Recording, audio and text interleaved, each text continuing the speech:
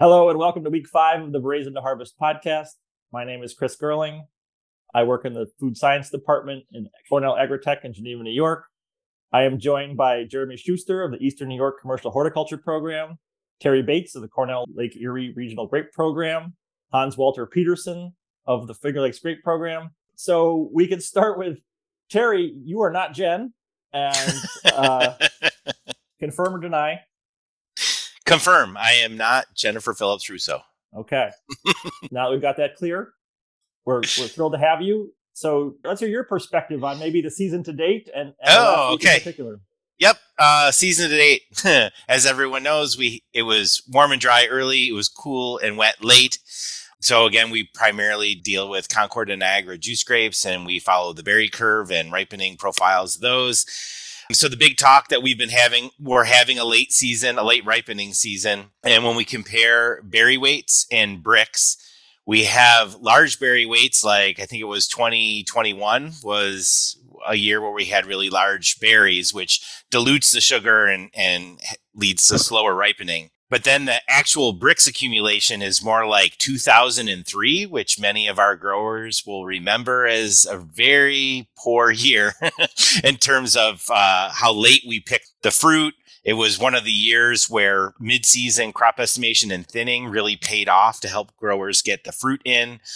So we kind of have the two worst case scenarios in that we have slow ripening and big berries. At least in 2003, the berry weight was below average. So we were actually working with small berries, and that helped us concentrate the sugar and we could get the fruit in. So the worst case scenario is we have that kind of slow ripening profile, but we have really big berries.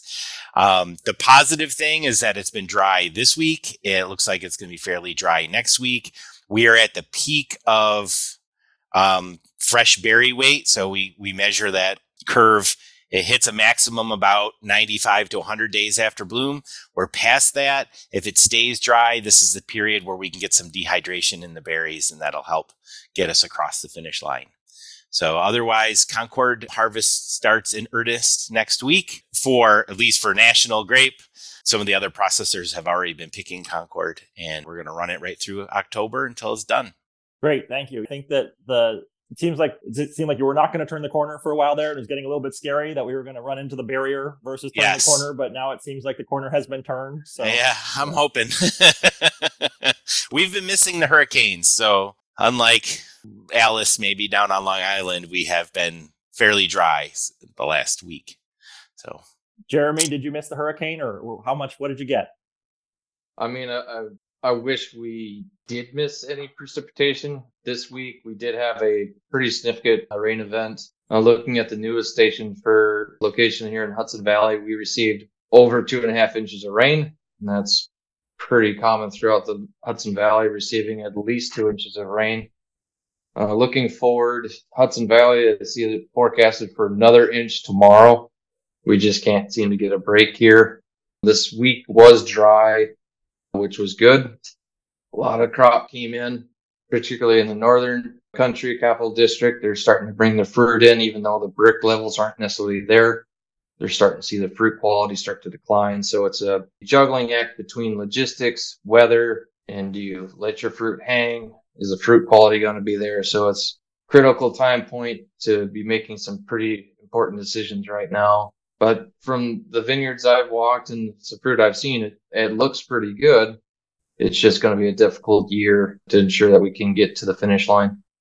Yeah, 2 inches of rain. That's significant. That's very significant. That's absurdly significant. So that's a bummer. Yeah. Yeah.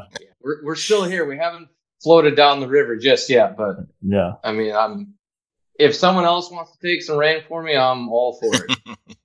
Yeah, we're all in pretty good shape with rain. No one I know of is looking to stock up at this point in the season. Unfortunately, we had the Monday with a 0% chance of rain, and it rained pretty much all day, Hans. I don't know. That was an interesting confluence of factors. Yeah, we've been since the last couple of weeks, we've actually been, except for pretty much that one day last week.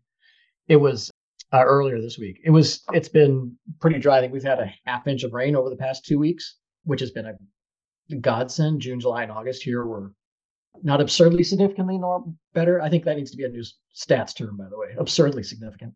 But I think, yeah, we've been cool and dry the past couple of weeks. So we have seen bricks and acidity move. The bricks numbers have slowed down. Our bricks are actually a little bit higher than they were last year, which is a warm year in Concord. And so it's just interesting hearing Terry talk about it. And I think it's because the places where we're sampling got hit with frost damage this spring. And so their crops are a lot smaller.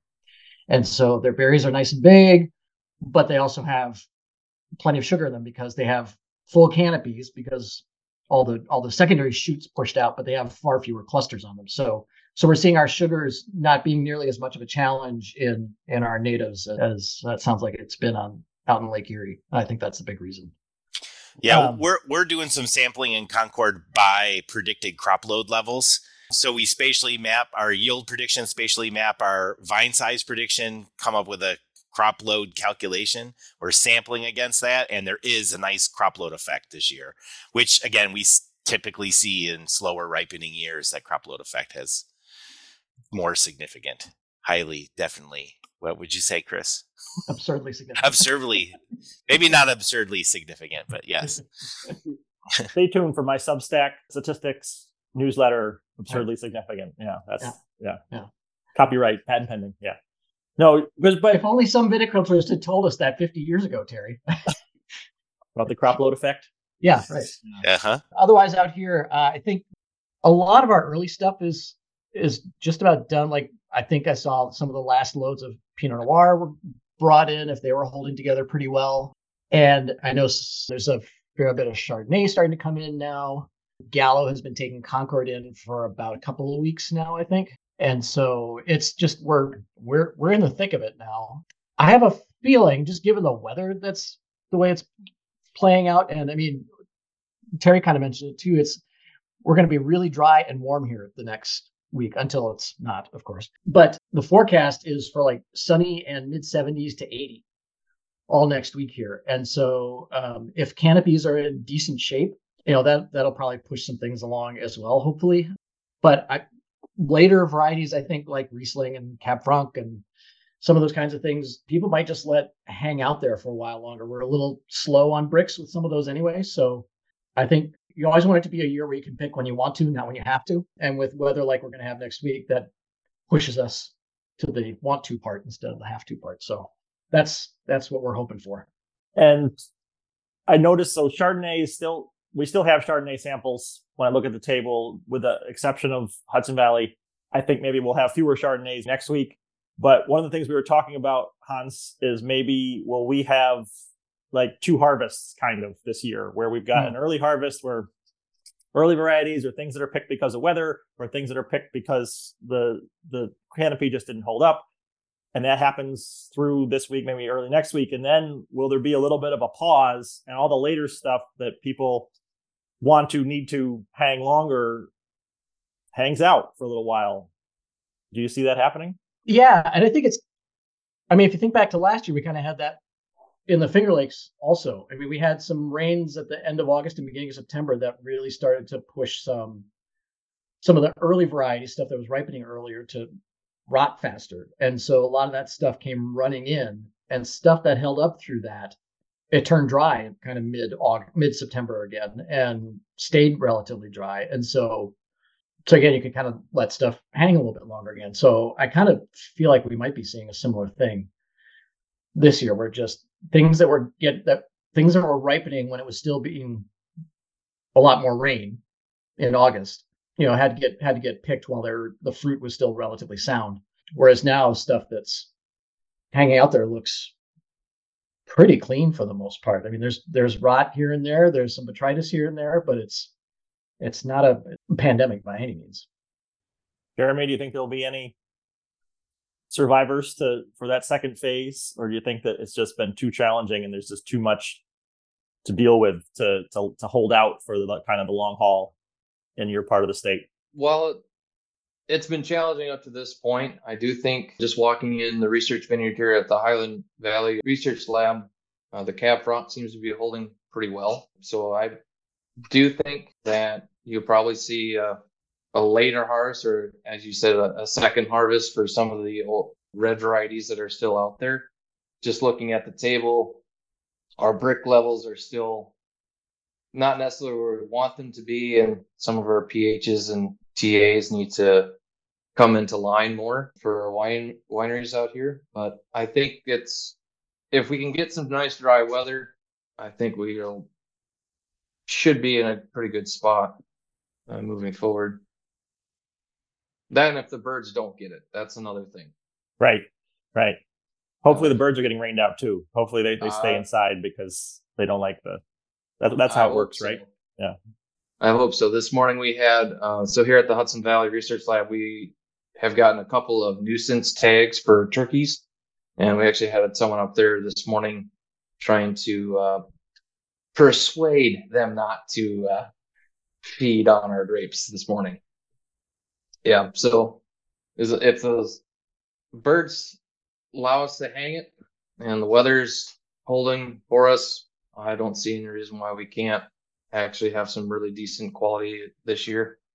Great.